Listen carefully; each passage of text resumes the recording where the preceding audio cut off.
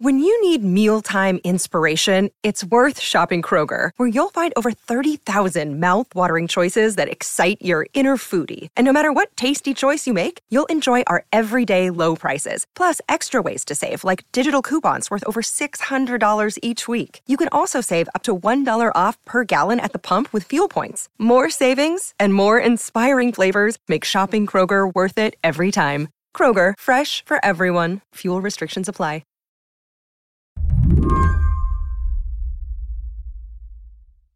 So Patrick, tell us, who are you and what do you do? My name is Patrick George. I'm the editor-in-chief of InsideEVs.com, and I'm a contributor to The Atlantic and The Verge and a few other publications. Patrick is a car guy. He's covered the auto industry for years, and these days he's focused on electric vehicles. So fair to say he's now an EV guy. Thanks to his job, Patrick does a lot of test driving. Last week, he tested out a fancy Mercedes EV. It was an SUV with a 6-figure price tag. He lent it out to his wife. She didn't love it. She borrowed it for a bit to go run some errands, and I asked her, just bring it back with a full charge because we have to drive back to New York City that night. And I just had the worst time getting the car to connect to any of the public chargers that are near us in upstate New York. And just kind of calls me screaming, jumping up and down. She's like, the software won't work. It won't connect to the car. And she's like, did you know it was like this? And I said, yes. She's like, but it's and you knew it was this bad? I'm like, yes, I do. And she's like, but it has to get better than this for everybody, or it's not going to work, and no one's going to go for it. I'm like, yes, exactly.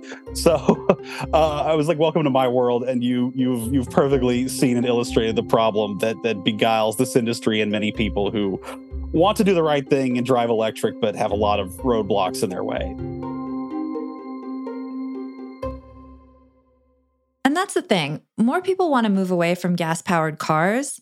And this year, a lot of Americans actually did, buying more EVs than ever before. But nationwide, our charging infrastructure just isn't where it needs to be. And many Americans aren't so sure about making the full switch just yet. So a lot of folks are turning to hybrid vehicles that use both gas and electricity.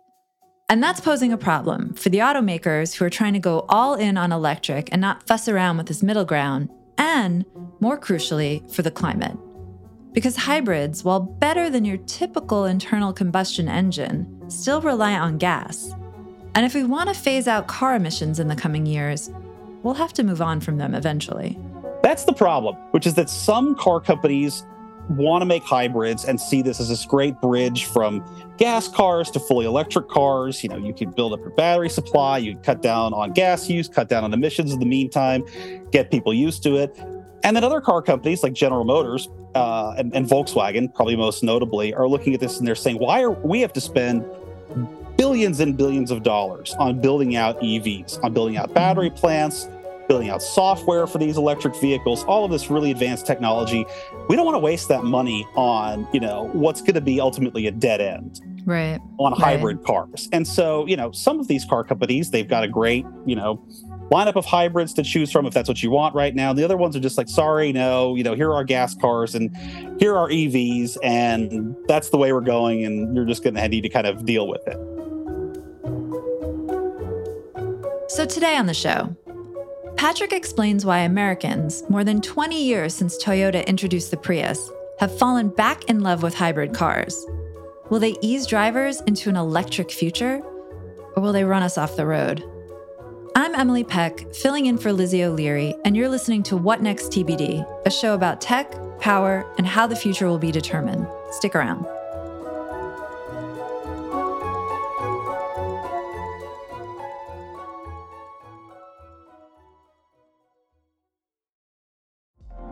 Apple Card is the perfect cashback rewards credit card. You earn up to 3% daily cash on every purchase every day. That's 3% on your favorite products at Apple, 2% on all other Apple Card with Apple Pay purchases, and 1% on anything you buy with your titanium Apple Card or virtual card number. Visit apple.co/card calculator to see how much you can earn. Apple Card issued by Goldman Sachs Bank, USA, Salt Lake City branch. Subject to credit approval. Terms apply. Another day is here, and you're ready for it. What to wear? Check. Breakfast, lunch, and dinner? Check. Planning for what's next and how to save for it? That's where Bank of America can help. For your financial to-dos, Bank of America has experts ready to help get you closer to your goals. Get started at one of our local financial centers or 24/7 in our mobile banking app. Find a location near you at bankofamerica.com/talktous. What would you like the power to do? Mobile banking requires downloading the app and is only available for select devices. Message and data rates may apply. Bank of America NA, member FDIC. So to back up a little bit, let's just talk about like who's buying what cars right now. What proportion of the market is EVs right now? We just got to the point where EVs are about 10% of the U.S. car market, which is the biggest it's ever been. So it's great for the U.S. I think it's 12% in Canada. It's significantly lower than Europe, where I believe they're at about 20% across the board there. Some European countries, I think Norway, they're up to like 90% now. Like that ship has kind of sailed in Norway. Man, those Scandinavian countries, they're just lapping us. They're always lapping us. At everything. Healthcare, just got it all. The whole 9 yards. Yeah. China is rapidly moving to, these EVs, and they actually, they do a really great job of hybrid cars as well. And you said the proportion in the US of EVs is 10%. What's hybrids? What's the proportion of hybrids? As part of this growth that we've seen this year, hybrids now make up nearly 10% of new car sales. And that's a number that's more than doubled since 2020. So if you're looking at EVs and hybrids together, that's 20% of the new car market in America, which is really fantastic to see. Yeah, that's astonishing. The EVs, though, I still think of them as pretty expensive. I think I read the average price is like $50,000 for an EV. Is that right? Are they still a little too pricey for widespread adoption? Yeah, you're exactly right. There's a few trends at work there that are really unfortunate for the consumer right now. One is that you're absolutely right that new cars in general are more expensive than ever. Since the pandemic, they've skyrocketed. Last I checked, I think that the average new car price in America, all in is about $48,000, which is far higher than it's ever been and ever was before. Your average EV is still going to be slightly higher than that. We are seeing those prices begin to fall. Based on the data I've seen, we're approaching what's called price parity with gas vehicles, like meaning cost to build these EVs. Like it's getting closer to the cost of what we're used to these days. And they've gone down. Like many dealers are offering discounts on their EVs. The automakers are seeing that the sales are kind of up and down. They're offering discounts and help. So it's getting better. But on the whole, these EVs are more expensive than their gas car counterparts. I just drove the Chevrolet Blazer EV in California, which the ones I drove were about $63,000. And you can get a very nice gas Blazer for about $45,000. And I could see a lot of Chevrolet consumers sort of looking at that like, well, why would I spend $20,000 more on the electric car? Well, I mean, you never have to buy gas for it. That's a huge savings. It is for sure. And I think that's kind of an undersold benefit to these things. You still pay for electricity when you fast charge, but on the whole, this is vastly less money than filling up, like a large gas SUV would. So there's definitely benefits there. Amid all this, President Biden has done quite a bit to move the U.S. toward EV adoption.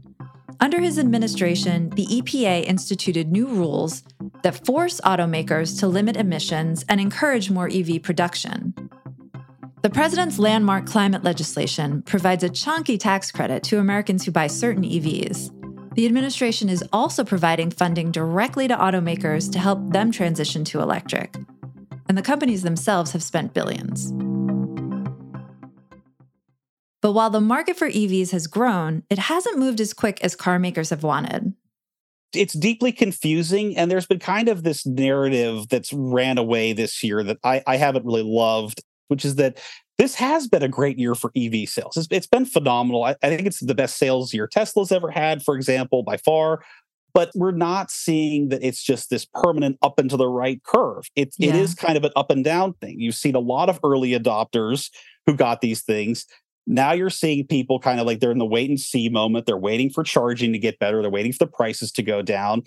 And I think these automakers are really struggling to develop cars at prices people want and prices that they can afford. I think people want affordable cars, period.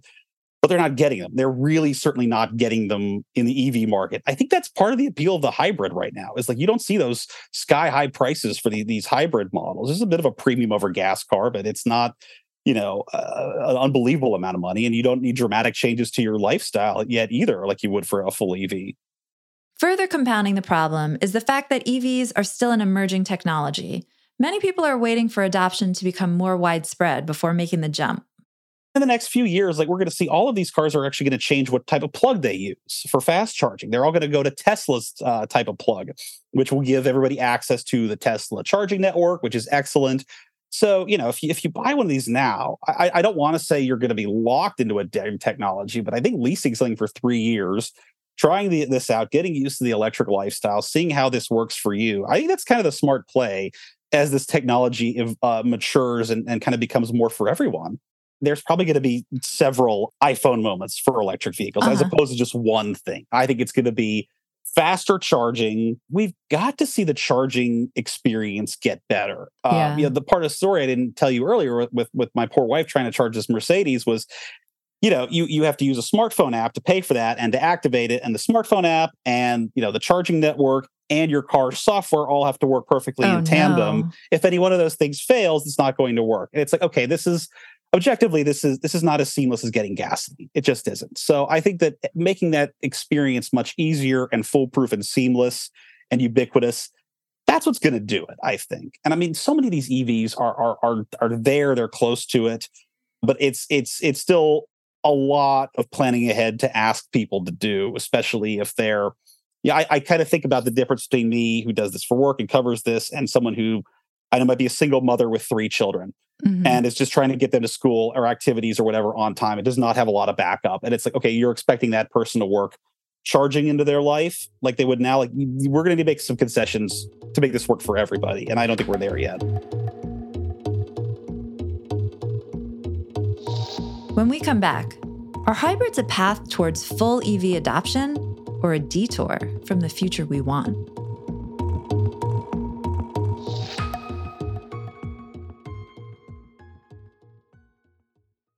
This episode is brought to you by Progressive Insurance. Hey, listeners, whether you love true crime or comedies, celebrity interviews, news, or even motivational speakers, you call the shots on what's in your podcast queue, right? And guess what? Now you can call the shots on your auto insurance, too. Enter the Name Your Price tool from Progressive. The Name Your Price tool puts you in charge of your auto insurance by working just the way it sounds. You tell Progressive how much you want to pay for car insurance. Then they'll show you a variety of coverages that fit within your budget, giving you options. Now, that's something you'll want to press play on. It's easy to start a quote, and you'll be able to choose the best option for you, fast. It's just one of the many ways you can save with Progressive Insurance. Quote today at Progressive.com to try the Name Your Price tool for yourself and join over 28 million drivers who trust Progressive. Progressive Casualty Insurance Company and Affiliates. Price and coverage match limited by state law. So to get back to hybrids, can you just explain to me, I read about plug-in hybrids and then hybrid hybrids, and I don't understand. What is it just literally one you plug in, the other you don't have to recharge? Or? Yeah, you nailed it, actually. So the plug-in hybrids, like the battery can be recharged by the gasoline engine, but they're really meant to be plugged in overnight to give it a full battery there. I think we're going to see more and more of these get phased out over the next few years. It feels almost counterintuitive, right? But the automakers, they don't seem to want to make them. They had a huge moment in Europe in the recent years where corporations were getting a lot of subsidies to lease these in their corporate fleets. And people just weren't plugging them in. And so, when you don't do that, the car doesn't work right. So you're driving around with a gas engine with a heavier car because now you're lugging around a dead battery. And they were worse on emissions and they were worse on gas. And I think that's just being sort of, I'm not sure how much of a future those have. But then the pure hybrids, like most Toyota Priuses, are just going to recharge the battery themselves by normal driving, by the gasoline engine, by braking. And that's a really seamless experience. It's you buy the car, you put gas in occasionally, and you really don't worry about it otherwise. But in your reporting, you said a lot of people feel like they don't even need an EV because they have a hybrid. It serves their needs. I mean, what do those examples look like? Yeah, I think that one thing that's interesting with the latest generation of hybrids we're seeing, which are really excellent cars. I mean, some of these will run on pure electricity for 30, 40 miles. And if you look at your average American, like that's most of the driving we do in a day is 30, 40 Right? miles. We think we're all like out on the road with Jack Kerouac or whatever, but we're just going to like the supermarket and the mall. Exactly so. And we have this weird obsession with road trips and range. Right. And you're seeing this bleed over into the EV world too. And I've talked to car companies like BMW and Toyota. It's like, look, we don't really want to make 600-mile EVs, and environmentally it's kind of a disaster, but like we're going to see what we could do because that's what you Americans say you want. So I think that people are a little bit unrealistic with their expectations. But, with hybrids, it's like, yeah, if you buy this car, you'd be surprised how much gas you don't use in it. And there are several models and several of my colleagues even who are hybrid owners. And every now and then they'll get an alert on the car. Like, look, you need to drive this thing more. You need to run the gas engine more. The gas is getting stale. Like, oh, wow. It'll tell you, it's like, this needs to be ran a little bit, which I think is quite funny. I would imagine playing into the popularity of hybrids this year was the very high gas prices we just had, mostly last year, but people don't forget so fast, right? I mean, we had like $5 gas, and in America, that's real bad. So that must have played a role here too. It did, for sure. And that's a trend I've seen throughout my entire career. Americans, for all of our many great qualities and strengths, as a people, we tend to think about 5 minutes into the future only. And almost always what we see is when gas gets expensive, people buy Priuses. And and when gas gets cheap again, they buy Hummers and Silverados. That's just what we do and how we operate. And as you both know, it's like we've seen a tremendous amount of ups and downs in gas prices in recent years. Fracking kept gas very cheap for a very long time. It's been going up again because of rising energy costs. So a tipping point would be like a permanent upward shift in gas prices that makes this permanently more expensive at the pump than it's ever been. I think that would see a very rapid shift to electric vehicles very quickly. But who knows how or if that would ever happen. As consumers start clamoring for hybrids, that puts manufacturers in a tough spot. Some of the biggest automakers like General Motors and Volkswagen stopped producing hybrids altogether as they focused on EVs. Now they're rethinking that approach. Those automakers, they're kind of looking at the market and they're wondering, maybe we should do this. Maybe we should, offer this option to people and invest that R&D in it. But I think that they know that if they do that, they take that step, it's probably going to delay their pure EV investments. Right. And maybe that would work out okay for them, the emphasis on for them, because, we're seeing we're seeing this sort of slower up and down pace with EV adoption. That's not what they want to see. They want to see a rapid phase out of gas cars and a rapid adoption of EVs to replace them. And I don't think those things are going to happen in straight lines anymore. So it is a real dilemma for these car companies to figure out what to offer, especially as they're facing, very strict fuel economy rules and emissions rules, which is really the driver behind this whole thing. Is, if you gave any of these car companies a pass, I think they'd be making the same cars they made in the 50s and 60s if you didn't regulate this stuff. So, if you're being pushed in that zero emission direction or with stricter fuel economy rules, like what do you do? Do you do hybrids or do you EVs or hope the consumer adopts one or the other? It is a tricky situation to be in. But I mean, the bigger picture here, zooming out, is the climate. Good luck to the auto manufacturers. But I mean, is the fact that so many more consumers are turning to hybrids, I mean, is that a good thing or a bad thing for the climate? Like, what does that mean in terms of meeting goals? Yeah, great question. And the best answer I can give you is it's good news, but it's not as good news as it could be. Because these hybrids, one of the many benefits that I don't think we think about too much is that they do create far less emissions. Right. I think the current Toyota Sienna minivan is hybrid only. The only one you can buy is a hybrid, and it creates less than half the carbon emissions than its predecessor, which was a non-hybrid. Like, that's very impressive. That is awesome progress. Let's take a W where we can right now in the climate apocalypse, right? But on a long term, this slowing down the adoption of full EVs and moving us to a zero emission market. Anything that slows that down, that is bad news for the climate. That is bad news for the planet. Earlier this week on Inside EVs, one of our contributors, the wonderful environmental journalist Molly Taft, had a story about this, and she kind of looked at automakers like Ford and General Motors and Volkswagen that might be slowing down their EV goals a little bit. Mm-hmm. And she kind of wondered, like, what does this mean for climate change. And what she determined was, like the cars that Ford sold globally last year alone, like worldwide, over the course of their lifetimes, they will generate more greenhouse gas emissions, than the entire country of Taiwan emits in 1 year. Jeez. That's just Ford over the course of their lifetimes, one automaker. So you're seeing how serious this is, and why it's imperative to replace these cars, new cars, with zero emission ones. Now, it's like you don't get rid of all of the problems when you do that. We know that. It takes a lot of emissions to build electric vehicles.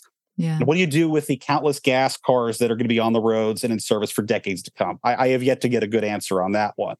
But it's like, if we have to start somewhere, this is not an action that can be pushed off much longer, I think. So what I'm hearing, I think, is hybrids are better than nothing, but it would be even better to just switch right over to EVs and have zero emissions, or sort of zero emissions, because there's a lot of emissions involved in building the cars. And also, I mean, we haven't really talked about it, but there's climate impacts for EVs separate from the fossil fuel issue, right? I mean, and mining a lot of the minerals you need to build the batteries creates its own sort of Pandora's box of stuff.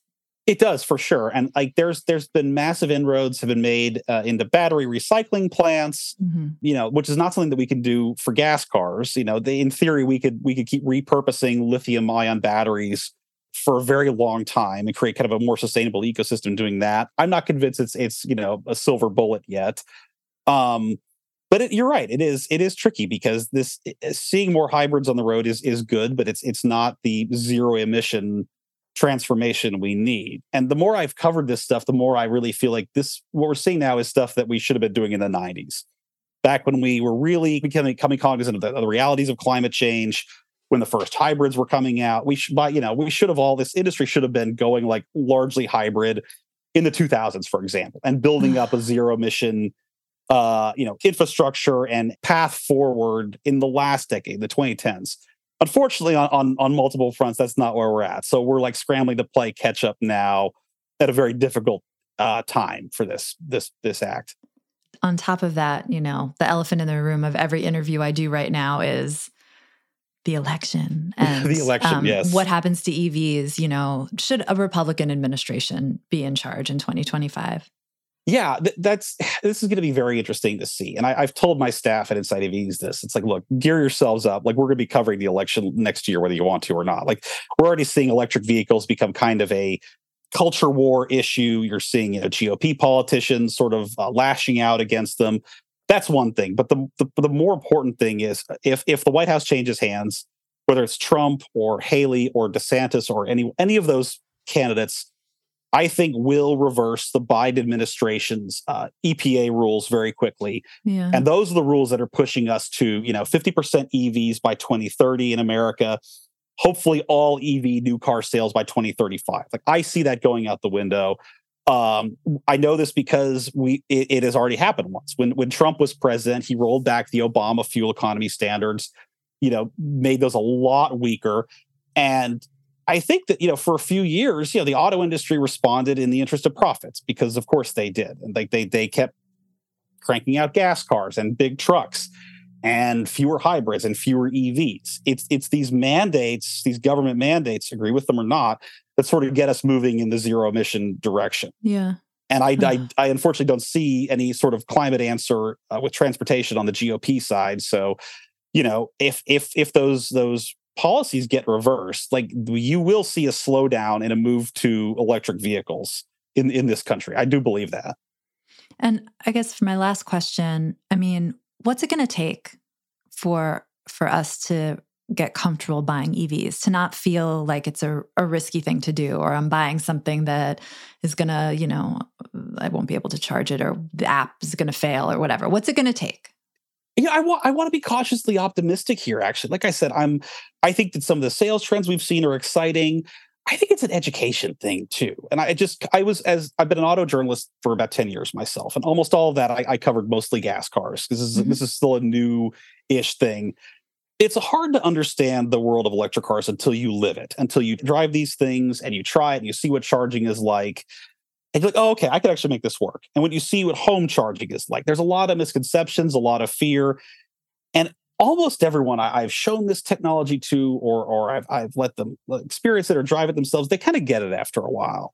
So I think that maybe it's on the part of the automakers or the dealers even, or policymakers, to kind of educate people and show them, like, this is what it's like. This is what you're in for. You're probably not going to get stuck. It's not going to ruin your life. Here are the headaches you're going to have to deal with. They are getting better. It is kind of showing people the way forward. And again, in the spirit of optimism, I think one thing we could take away from the success of hybrids this year is that people do want to break up with gasoline. If you give them a reason not to pay at the pump, like, they're going to take it. And I think that this hopefully would be the ultimate reason to be doing that. So maybe there's some progress to be found in that trend as well. Patrick, thank you so much. Emily, thank you so much for having me on. It's been wonderful.